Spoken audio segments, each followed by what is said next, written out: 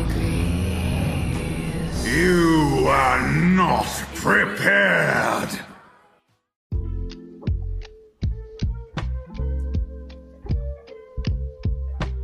I don't think I like Antiheroes anymore. Growing up, if you had asked me who my favorite superheroes were, I tended to lean towards the more broody lot. Venom, Punisher, Batman. This has continued into my adulthood and shaped my preferences in media for better and for worse. I absolutely loved the Netflix Daredevil series because it allowed the character to be raw and, frankly, kind of a dick. That was always the separating factor between, say, Spider-Man and Daredevil. Matt Murdock had gone through some things, and because of that, he literally could not see the world any other way, pun intended on the whole site thing. Meanwhile, we have someone like Spider-Man who equally has seen some bad stuff happen in his personal life, yet I would never describe him as anti-heroic. Maybe a bit of an emo, especially when he dances, but not anti-heroic. So where do we draw the line?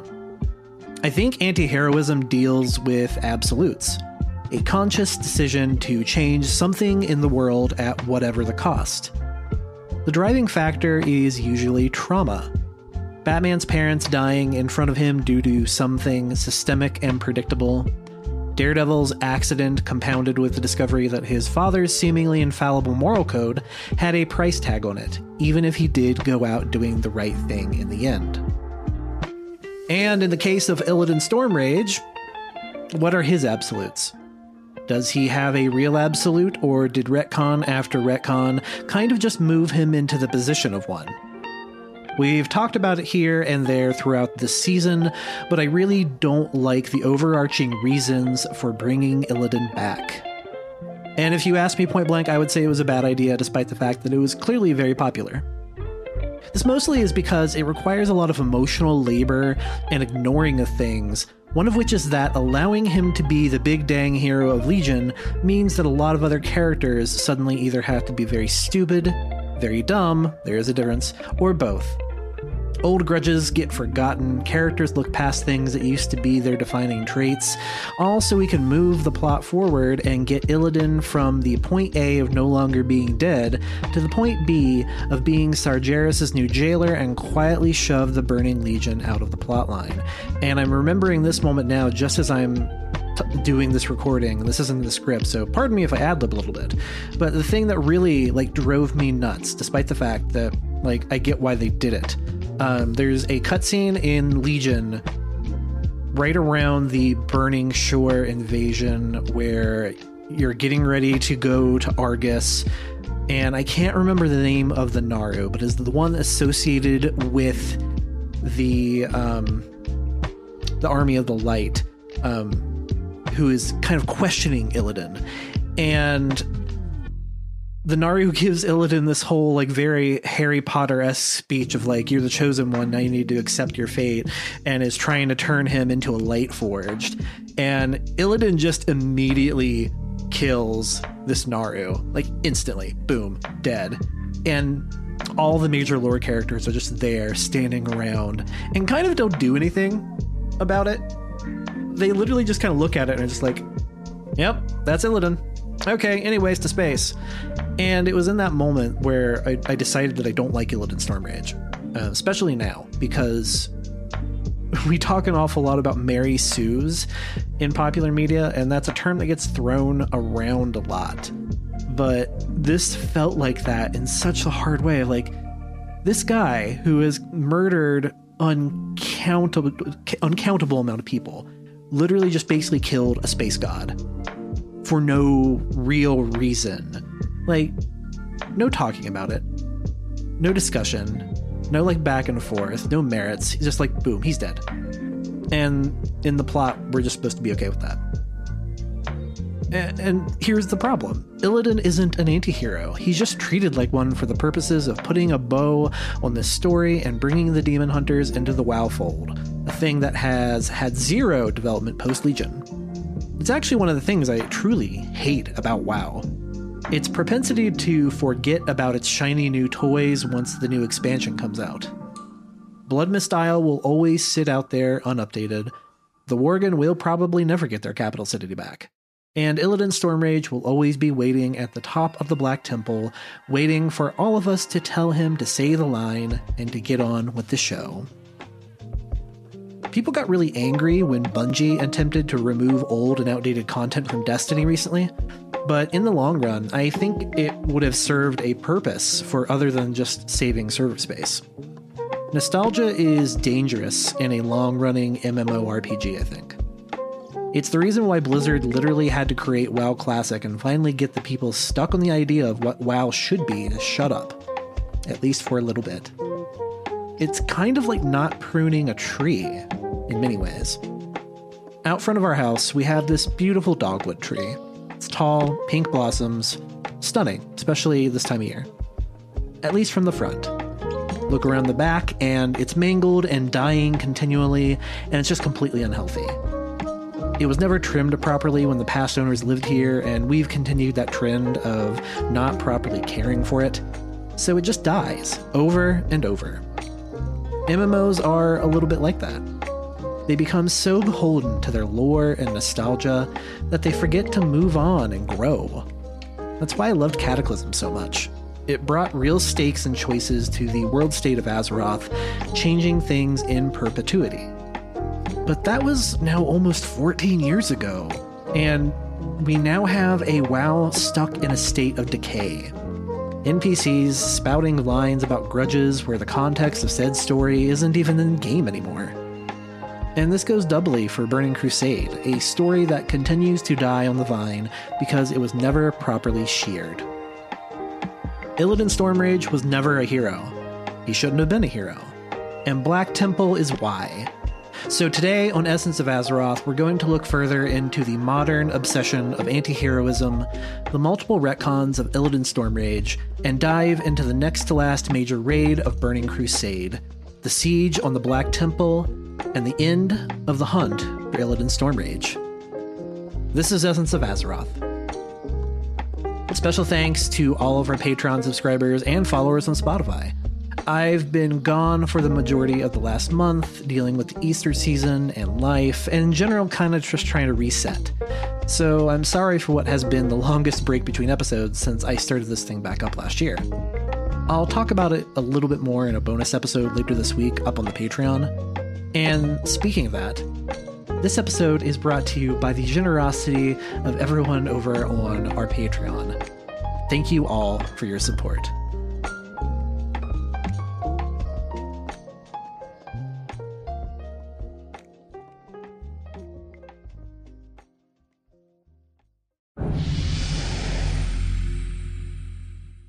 The longest field goal ever attempted is 76 yards. The longest field goal ever missed?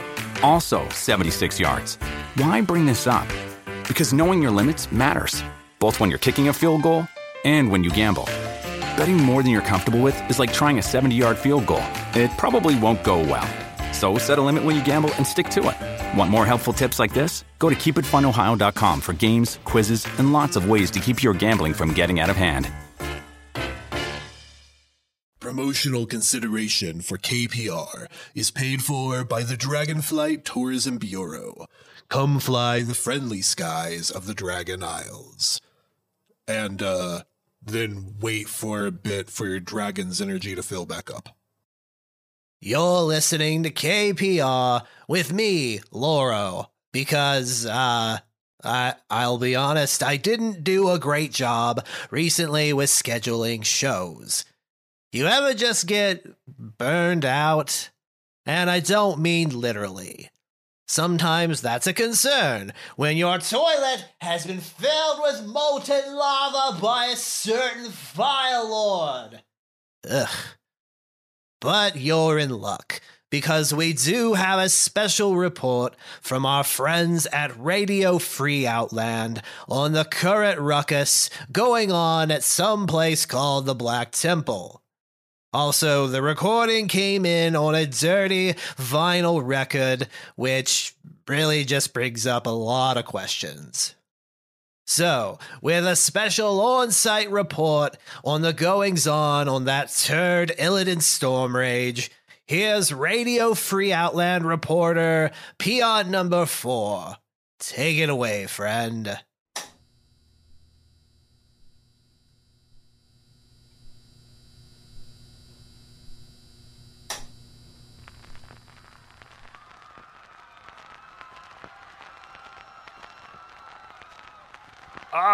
Zug Zug.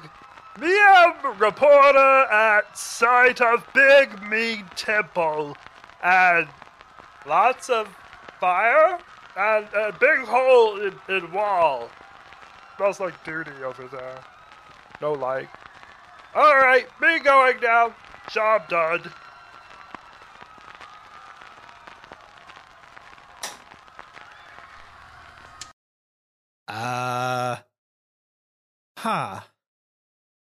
I don't think he went to journalism school, folks.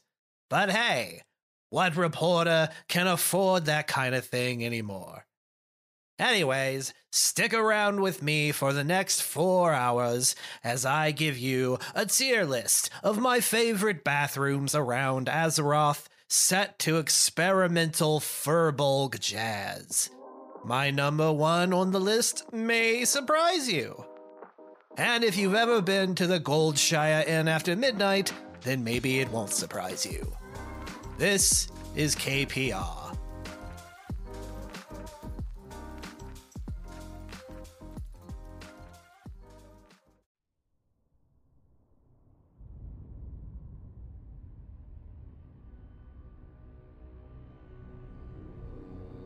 We've talked a lot on the show about Lord of the Rings before, specifically the meta around LOTOR, its publishing, and its larger effect on the realm of fantasy and high fantasy. And funny enough, that franchise found itself in a similar position that WoW seems to constantly find itself in when it comes to its canon, timelines, and making sense out of changes to lore that come after the fact and sometimes in order to make things make sense. Long before Blizzard had to figure out how to turn baddie Illidan into a grimdark anti-hero while making the lore work and also keeping that old lore intact, LOTOR had a prequel problem. In a post-Lord of the Rings movie trilogy world, it's easy to forget that at one point there was only The Hobbit, a book/short fiction story for children that Tolkien wrote for his children. However, Tolkien was already attempting to stretch the understandings of high fantasy and prove that the so-called genre of fairy stories, as they were referred to, could be for adults and not just kids. And hey, it worked. Lord of the Rings was a massive success, but it suddenly had the problem of needing its now prequel The Hobbit to make narrative sense, a thing that was not initially intended as part of that story originally. Specifically, we see this in the Hobbit chapter Riddles in the Dark, the scene in which Gollum and Bilbo play a game of wits to decide the fate of a magic ring. The same ring that would eventually become the One Ring, but at the time was simply a magical item, and Gollum was a bit of a different character, just trying to hold on to kind of a magic bauble that didn't matter much. Much like we talked about in the Goblins episode, the early Goblin archetype was that of a diminutive trickster, something technically evil but so small and ineffectual that it was of no real concern or worry. Gollum was very much originally in this category, and not the eventual bipolar warped monstrosity of Gollum that a majority of fans know and love today. Riddles in the Dark was a scene that, in the original publishing of The Hobbit, had far less consequences than it would later in revised editions that changed not only the context of this magic ring to match the One Ring, but also brought about changes to the character of Gollum. And I bring all this up because this is very much in the same territory that World of Warcraft has always lived in, trying to rationalize its old lore of a game that's been around for 20 years versus doing new things and wanting to update the world without breaking that old vision. Which is to say that it's all living on a razor's edge. One of the things that draws WoW fans in is the fact that all versions of the game's lore pretty much exist all the time, in the same spaces. It's the kind of thing that only works and makes sense in the medium of video games. And while things have changed somewhat, there's great examples of this, including how the throne room in Orgrimmar at various times has included all the war chiefs at once. It's literally Schrodinger's box. No versions and all versions of the WoW timeline exist in this one room. And this works fine for the publisher for as long as they're adding new content and new hubs that don't directly interact with that old world in overt ways. However, that was very much the issue with Legion, an expansion that attempted to draw upon old lore while also acting somewhat as a sequel expansion to Burning Crusade without rationalizing how Azeroth and WoW had changed in that 10-year or so time period. And this isn't just an issue of bringing back a dead Illidan to make the narrative of Legion make sense. It stretches farther than that. Bringing back Illidan also required a core change of the character, or more specifically, required the characters around Illidan to suddenly ignore or allow the trespasses of the past that Illidan put upon them. This could be argued as just being a case of character amnesia and doing what needs to be done to win the fight, blah blah blah. The Burning Legion is invading, and when faced with the brink of destruction, it makes logical sense that the heroes of Azeroth would go to any lengths to win. However, this becomes more difficult in practice when you can hop a portal and go to Outland, where all of those sins and faults are fully presented in complete original narrative context. For some, that is the selling point of World of Warcraft. Burning Crusade exists almost 100% as it did back in 2007. At any point, I can go back to Hellfire Peninsula or Black Temple, and it's all the same. No changes, no updates. But that also makes it all the more difficult to rationalize Illidan as savior, especially if you aren't a player like me that's been around since the very beginning of the game and has spent way too much time playing it. And nothing represents this more than the apex of the Illidan storyline in Burning Crusade, the attack on the Black Temple by the forces of Azeroth, and a final confrontation between jailer and prisoner. So let's talk about Black Temple. When you need mealtime inspiration, it's worth shopping Kroger, where you'll find over 30,000 mouth-watering choices that excite your inner foodie. And no matter what tasty choice you make, you'll enjoy our everyday low prices, plus extra ways to save, like digital coupons worth over $600 each week. You can also save up to $1 off per gallon at the pump with fuel points. More savings and more inspiring flavors make shopping Kroger worth it every time. Kroger, fresh for everyone. Fuel restrictions apply.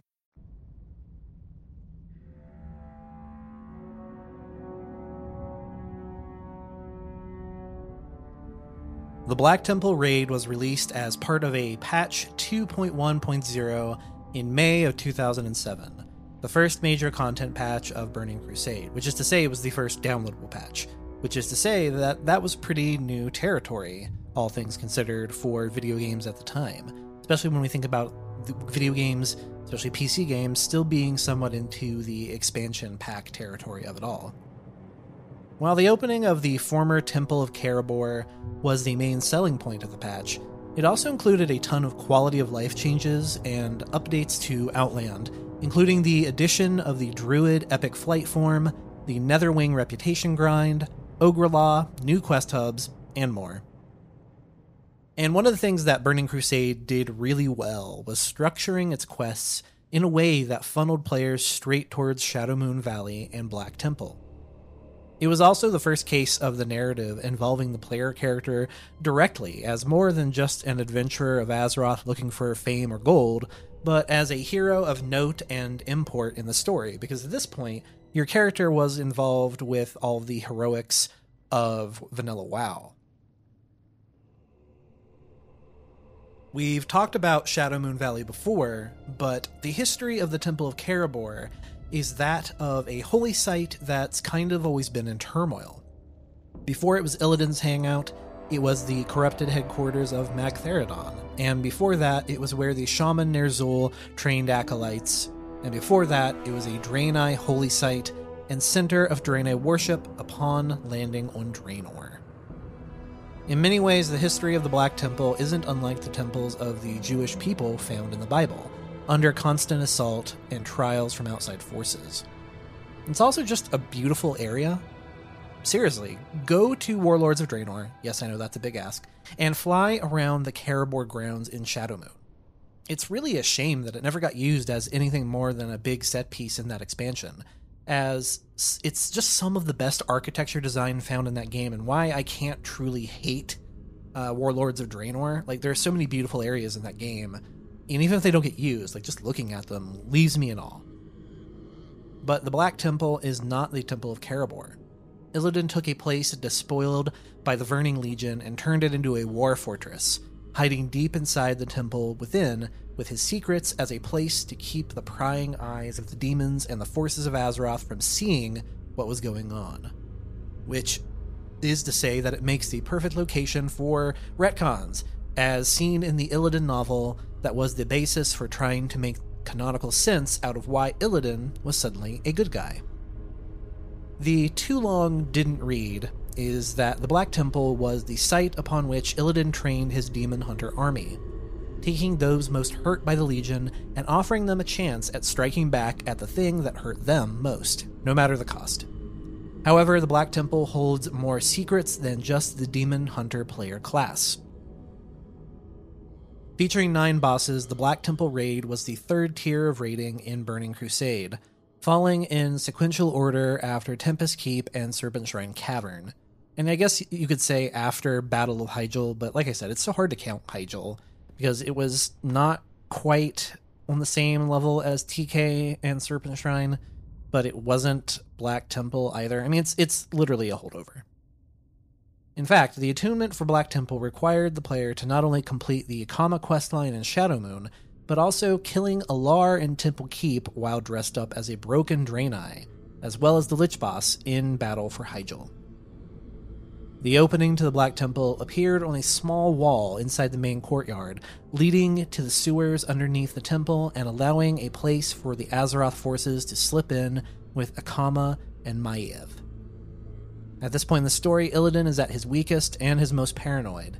His 2 main lieutenants dead. He's also at his weakest thanks to the Legion story retcon that he had just led a charge into the Dreadlord homeworld to capture an artifact that would allow Illidan to find and track Argus, the throne world of Burning Legion. In regards to difficulty, Black Temple was a challenge for pugs and a weekly struggle for less organized guilds.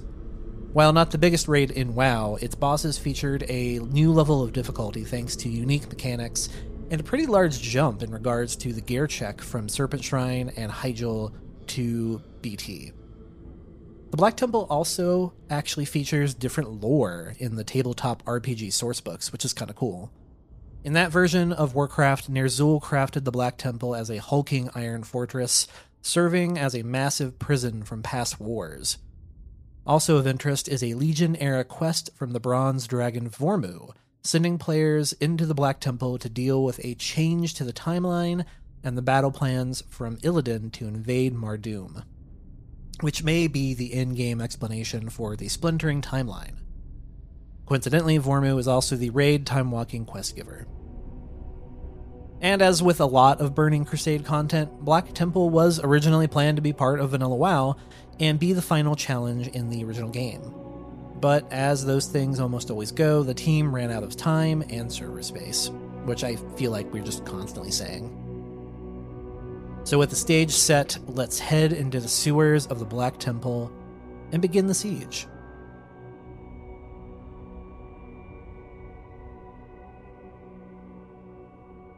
I remember the first time I began to truly hate the anti-hero archetype.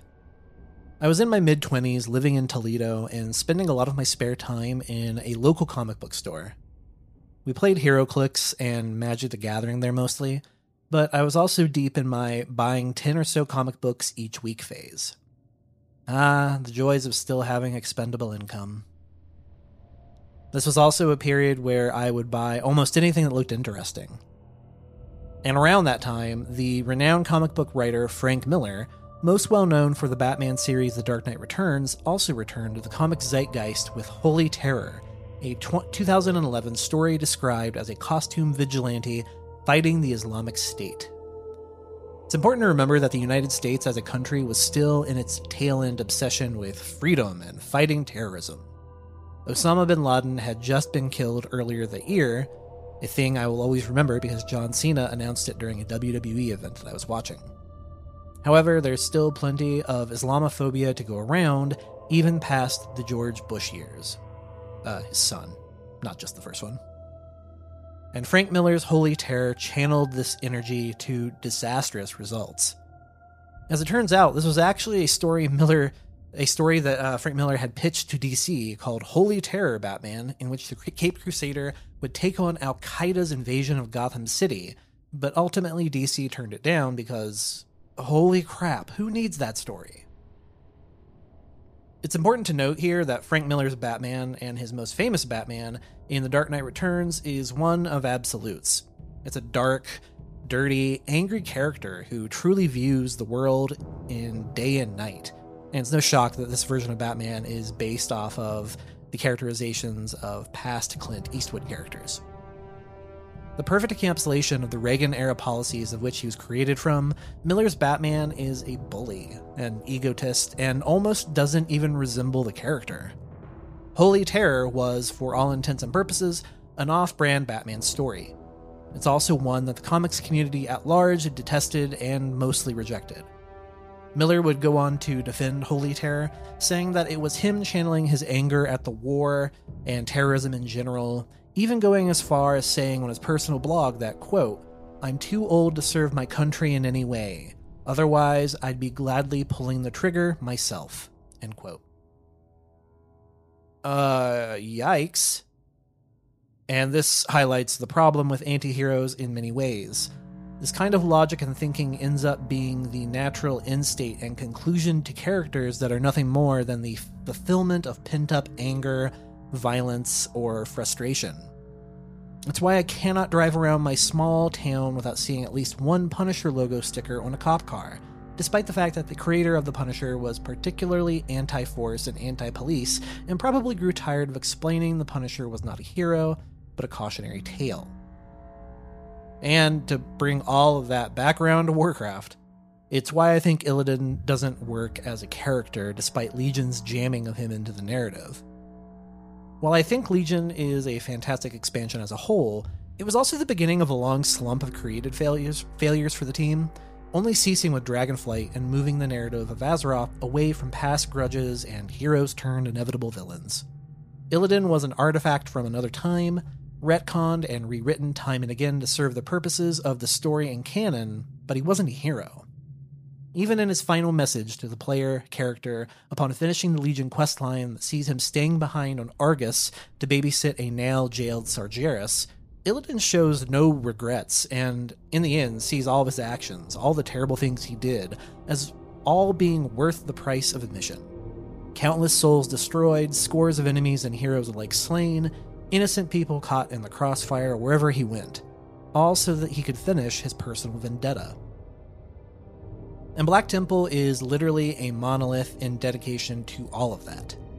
It contains the worst mistakes and most egregious sins of the former Night Elf mage, with it all ending on the very top of the temple and with Illidan laughing to his once former death. So, let's walk through this tour of Illidan's soul.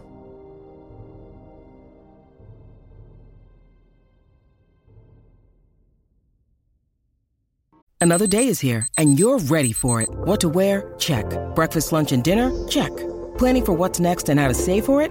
That's where Bank of America can help. For your financial to-dos, Bank of America has experts ready to help get you closer to your goals. Get started at one of our local financial centers or 24/7 in our mobile banking app. Find a location near you at bankofamerica.com/talktous. What would you like the power to do? Mobile banking requires downloading the app and is only available for select devices. Message and data rates may apply. Bank of America N.A., member FDIC.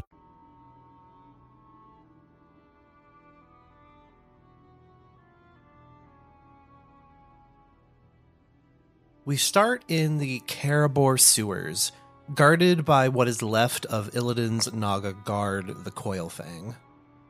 Basically leaderless at this point, the Naga still serve Illidan, most likely out of not really knowing the final fate of their former leader, Lady Vaj.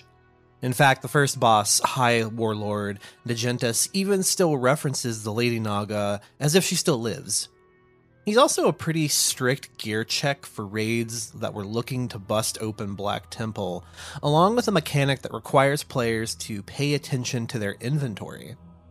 The Warlord will impale players with spine spears that stuns and deals damage until another player loots that spine off of the player, with a now usable item in their inventory.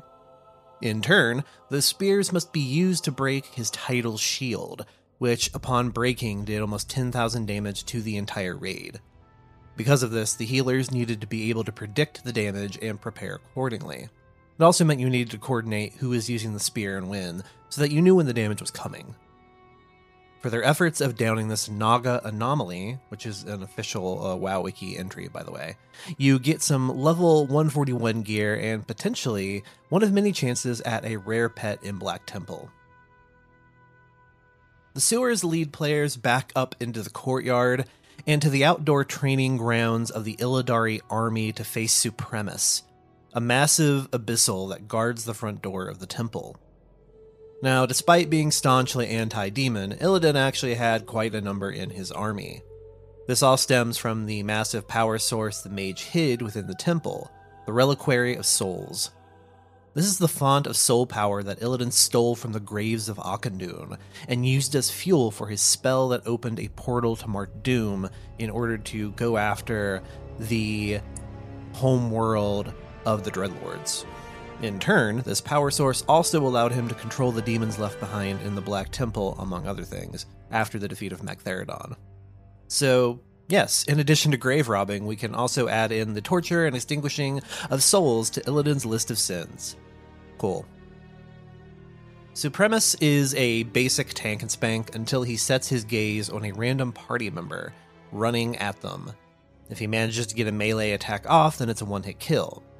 Otherwise, it's a pretty standard encounter, but it's always funny watching these boss fights that have this kind of like, he set his gaze on you kite mechanic, because Supremus's model is absolutely massive. So just the fact that like he is kind of running at one person nonstop while taking up as much space as he does is very funny to me. From here, players enter the temple proper and have the opportunity to kill the next 4 bosses in any order. This includes the Shade of Akama, Terran Gorefiend, Gurtog Bloodboil, and the aforementioned Reliquary of Souls. For the sake of canon, I think the first boss tackled should always be the Shade of Akama fight, but also for practicality's sake, as beating the Shade removes aggro from all of the broken Draenei in Black Temple and opens up vendors in the center room. But what of the Shade? Narratively, this is an interesting fight because it's the conclusion of a storyline in Akama and the Broken Draenei, a race that came super close to being playable in Burning Crusade. Mutated and harmed by the fell energies that eventually doomed Draenor, the Broken long suffered under the foot of various fascists throughout their history. However, Akama always held up hope that he could one day make things right and give back his people their holy temple of Karabor, which is initially what Illidan uses to keep the broken people under his thumb.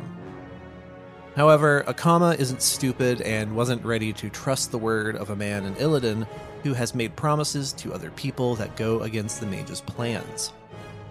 Eventually, Akama started playing both sides and began working with Maiev to help her Night Elf regime capture Illidan and free the Black Temple.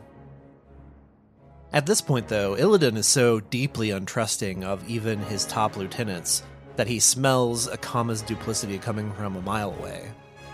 So he creates a way to both hold the Broken in captivity while also punishing Akama. By using the Reliquary's power, Illidan is able to break Akama's soul into 2 halves, light and dark. Illidan threatens to permanently sever this spirit bond and leave only the darkness, the Shade of Akama, forever damning the Broken Draenei. Which leads adventurers into the first side room of the temple to break loose the bondage of the Broken. The fight itself is a horde-style encounter. The enemy type, not the faction. Players must defend the spirit of Akama while the ceremony takes place and reunite the 2 halves once more. After this mini-event where Akama announces that the broken Draenei will no longer serve the Illidari. And after this, all of the broken NPCs in Black Temple become unhostile, and you now have access to vendors in the center room. Sadly, Akama's eventual fate is not only an unhappy one, but hey, wouldn't you know, Illidan is once again involved. A questline in Legion for the Demon Hunter class hall involves Illidan telling you to bring Akama back into the fold by force if necessary. And depending on which of the lieutenants you picked for your class hall, this will change what happens to Akama. If you choose the less stringent one, Akama joins Illidan willingly, which, feels out of place. However, if you choose the more fascisty one, the choice involves Akama's previous punishment. He resists, and the Demon Hunters perform the exact same soul-splitting ritual on Akama as the last time, leaving him to once more serve unwillingly. But hey, Illidan's a good guy, right? From here, you'll venture up to the next room to meet a somewhat familiar face, and one we've talked about more than a few times on this show. Terran Gorefiend, the first true Death Knight, and a mistake brought about by you. Yes, you, specifically. If you skipped the Shadow Moon Valley quests, then you'd be remiss to not know about the storyline in which the player inadvertently helps Terran Gorefiend rematerialize back into the living world. Stuck in the nether space between realities, Terran waited long for someone to come along that would free him from his bondage. And as usual, the heroes of Azeroth are more than willing to help a bad guy if it means getting some loot or XP. Good job. We've now done 2 episodes on the lore behind the first Death Knight and one of the first Necrolites, Terran Gore. And I find him interesting because in many ways he's the mirror opposite of Illidan's Demon Hunters. The Necrolites were the first orc warlocks created by Gul'dan, meant to serve as a new power source and army for the Burning Legion on Draenor, not unlike how the Demon Hunters were also created through dark magic and ritual. This goes one step further during the Second War when Gul'dan places the souls of his Shadow Council into the bodies of fallen Lordaeron knights, combining the physical might of a warrior with the supreme magical power of a warlock. Now, Gorefiend was slain in Outland by Turellian as the planet was being sundered by Ner'zhul's portal hopping, but I have to assume that the normal rules of how souls work no longer apply to Terran, as his spirit now was disassociated from his body and still just hanging around in Outland. It wouldn't be until he tricks the player character during a questline in Shadow Moon Valley during Burning Crusade that he gets his form back. How does he end up back in Black Temple? There's not a real explanation in-game, other than that his soul felt compelled to return to Karabor, and in the process, Illidan allowed him to take control over the Shadow Moon Orc clan once more. Now moving on, there's no lore significance to our next boss, the Fel Orc leader, Gurtog Bloodboil, other than that this is the last remnants of the Fel Orc horde. And for a while, this boss was mostly known as a massive healer check in raid progression. Heal checks were somewhat rare at the time, with healer cooldowns being fewer and far more between than they are now. However, Gurtog's ability to inject Fel Rage into random targets also called for players to, at any time, know which of their buttons reduced damage. This was a tough fight for newer guilds, as it really called class knowledge into play. And in general, it's an interesting fight because it's one of the few unique Fel Orc models that they would use again, but I always thought Gurtog looked really cool. Finally, the last non-sequential boss is one we've hyped up for the last few minutes, the Reliquary of Souls. And I want to point out that of all the things Illidan has done in the name of trying to defeat the Legion, I think the Reliquary is by far the worst and most unforgivable. It also pinpoints that, for Illidan, defeating the Legion has less to do with saving Azeroth than it does with Illidan destroying a thing that has made him feel fear for the first time in his life, to feel lesser. That's what we're really talking about when we look at the legacy of Illidan and why I hate the resolution of Legion. It not only validated Illidan's campaign, but tries to turn it into some kind of wisdom, like he was just doing the right thing. And this brings us to Reliquary, a boss that is literally the manifestation of the hundreds of thousands of angry souls from the Draenei crypts of Auchindoun. The device Illidan used to steal these souls is also leaking out the haunted spirits into the Black Temple, making the run-up to this boss a gauntlet of never-ending ghost enemies, similar in style to that of the Bat Tunnel found in Naxxramas. The fight itself is a DPS race and a horde mode battle, fighting through 3 phases separated by waves of enemies. However, a wrench gets thrown into the fight with Phase 2, where the boss will spell steal and reflect at random moments on top of the constant damage aura that is going on. Also, this is another healing check, as everyone takes damage equal to 50% of all of their damage done. As you can imagine, this means everyone will be taking damage all the time and fast. This is probably the hardest of the bosses in Black Temple, if only because the phase switches were a real struggle for uncoordinated guilds and groups. However, beating this last boss opens up the pathway to begin climbing the temple and to enter the Den of Mortal Delights. Yes, that's right, it's demon time.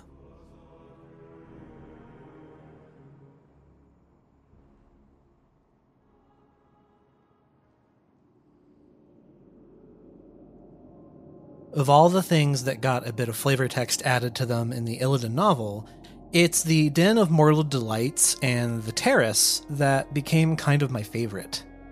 So much of the Black Temple is all about it being spooky and corrupt and demonic.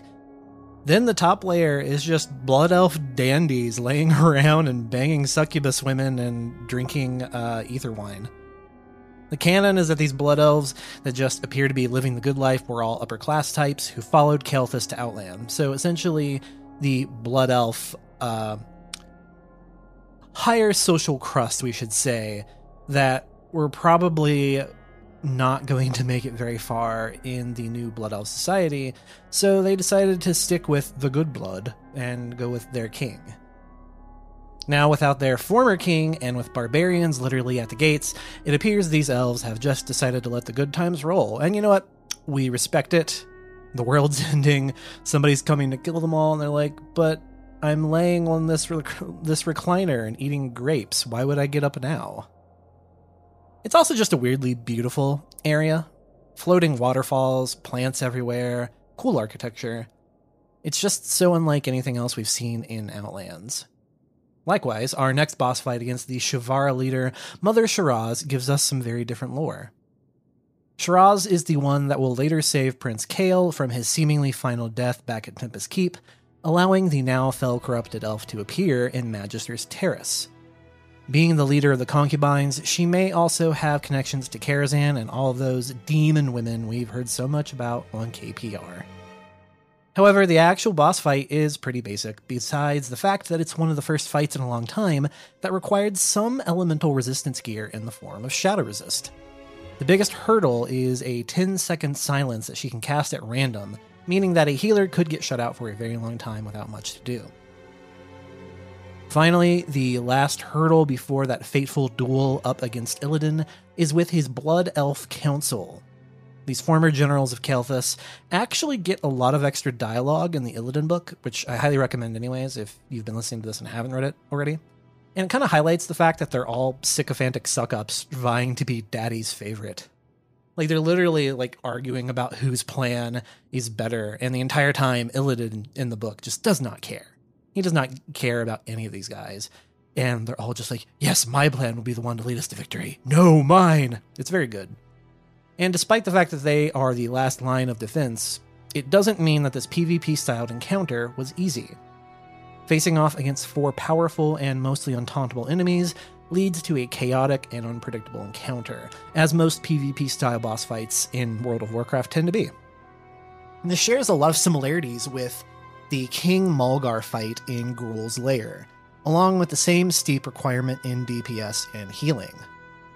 There's multiple moving pieces to this fight, which includes separating the paladin away from his group to keep them from benefiting from Devotion Aura, a poison debuff placed on healers, a spammed circle of healing spell from the priest, and a mage that uses Arcane Explosion whenever damaged. Old school WoW just loves its PvP fights. And it's something we'll see back again multiple times in Lich King. And I actually wish they would kind of bring them back. They've gotten away from doing these. And I think what you recently saw in the first Dragonflight raid with the 4 avatars, where they're kind of all out at once and you're kind of playing around their individual abilities, but you also have to eliminate them all at the same time. I think that's kind of the modern version of these. Because just speaking from my own experience, because I did this fight at level, PvP fights tended to be where a majority of groups, whether we're talking about a guild or a pug, tended to falter because you suddenly had to ask people to use buttons that probably weren't even on their bar. And one challenge now remains, sitting atop the Black Temple itself. Is Illidan waiting for death, or does he think victory is absolute? It could be either, or neither. The book paints Illidan as seeing both the Burning Legion and the army of Azeroth coming for his neck as an inevitability, that everything he did in Outland was all in service of this very moment, which I don't know is a good thing or not. Honestly, one of the problems with the Legion retcons is that it turns Illidan from a crazed despot holed up in a bunker and yelling at his foes to come and get him, to the Black Knight from Monty Python the Holy Grail yelling about how it's merely a flesh wound and that all of his limbs have been, even after all of his limbs have been cut off. It's just such a drastic change in the core of the character, in my opinion. At least the Illidan of Burning Crusade had real conviction. He had a plan. The Legion retcon of Illidan might as well not even exist here, as his sole purpose is to get beat, seemingly die, and then come back as the mage boy who lived. But the Illidan that was the big bad boss atop of the Black Temple? That guy was scary. He didn't have anything else left to lose. This was his last fight. And possessing one of the most powerful weapons in existence and a full-on magical rage, we meet Illidan atop the temple with Akama and Maiev in tow, ready for what was, at the time, the biggest encounter in World of Warcraft, not topped until the Lich King encounter at the end of Wrath. The Illidan fight comes in 4 phases, with the first being Illidan and his warglaives against the entire party. The biggest danger in this phase is his parasitic Shadow Fiend, which will spread among the party if you get too close to anyone and deals 5,000 damage every second for 10 seconds before finding a new target. The tank will also be dealing with Illidan's Shear, that does 60% of the tank's health over 7 seconds if they don't mitigate it in some way. After enough damage is dealt, Illidan will throw down his glaives to summon fell spirits that the party must contend with, all while he flies around the temple. Illidan will continue to spellcast until both fell spirits are downed, which must be tanked by their individual warglaive. You'll see them sitting in the arena. If the mob gets too far away from the weapon in the ground, it'll basically enrage the mob, and it gets a 500% damage increase buff, which, as you could guess, is bad. Get the demons back in their prisons, and Illidan will drop down for Phase 3, which is arguably where the real fight starts. Not only does Illidan have all the same abilities as Phase 1, but he can now channel his inner demon, gaining a 500% damage increase for 60 seconds and dealing AoE shadow damage to everyone near him. He'll also summon shadow demon mobs in this form that stun enemies and lock onto a target until it's killed. This is a busy phase of the fight, and one of the most important things is to not lose track of your party. With this many moving pieces, one thing can go south, and the next thing you know, it's led to a full wipe. This is yet another boss battle from this era where having a Warlock tank available to kite adds and to handle the shadow magic damage from Illidan's demon form comes incredibly handy. Seriously, just make a Warlock a tanking spec. Just do it. It'd be great.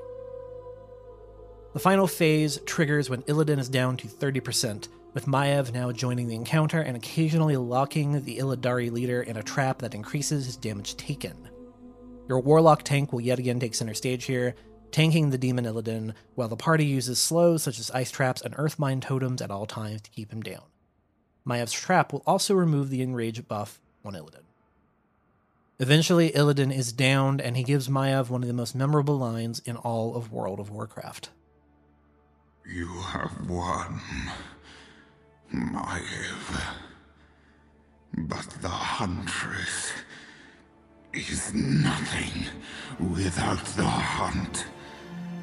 You are nothing without me. Like I said, I much prefer the villain Illidan to the redeemed anti-hero that we eventually get from the Legion expansion. This guy had convictions. He was ready to die for his empire atop of a broken, haunted temple. That version of Illidan sacrificing everyone around him and everything he built makes perfect sense. I don't know who the Illidan of Legion was even supposed to be, other than a means to an end. So let's just pretend that Legion hasn't happened yet, and we've reached the apex of our Burning Crusade expansion tale. Illidan dies, supposedly, and the raid gets tier 6 tokens. Everyone's happy, right? Well, I mean, Maiev no longer has a life's purpose, Akama is stuck with a haunted temple, and Outland is still a complete mess. But hey, it's over. Burning Crusade's done. Wait, no, it isn't. This didn't even have anything to do with the Burning Legion. What are they doing? What? Kel'Thalas? You mean Black Temple isn't the end of this expansion? But the back of the box, it said Illidan was... I mean... Next time, on Essence of Azeroth, we're going to finish the fight and head back to the Eastern Kingdoms because the Burning Legion has taken over the Sunwell Islands. We'll talk about the confusing lore of the Sunwell Raid, Kalecgos, and Avina, and if you don't know the name of Avina, A, don't be surprised, and B, we'll explain it with the power of manga. And, of course, the eventual fate of the Blood Elf Paladins and why the Sunwell content was so cool. And, as a personal note, a thanks to everyone who put up with me basically taking the month of April off. It was absolutely needed, both from a personal life standpoint, but also to keep me from getting really burned out. I'm ready to finish our discussion about the Burning Crusade and move on to sillier topics in the next season. But for now, we have one more patch of content to go, and it happens to be one I know pretty well, as it was the first faction rep grind I ever got to Exalted. I had to have that tabard. Until then, take care.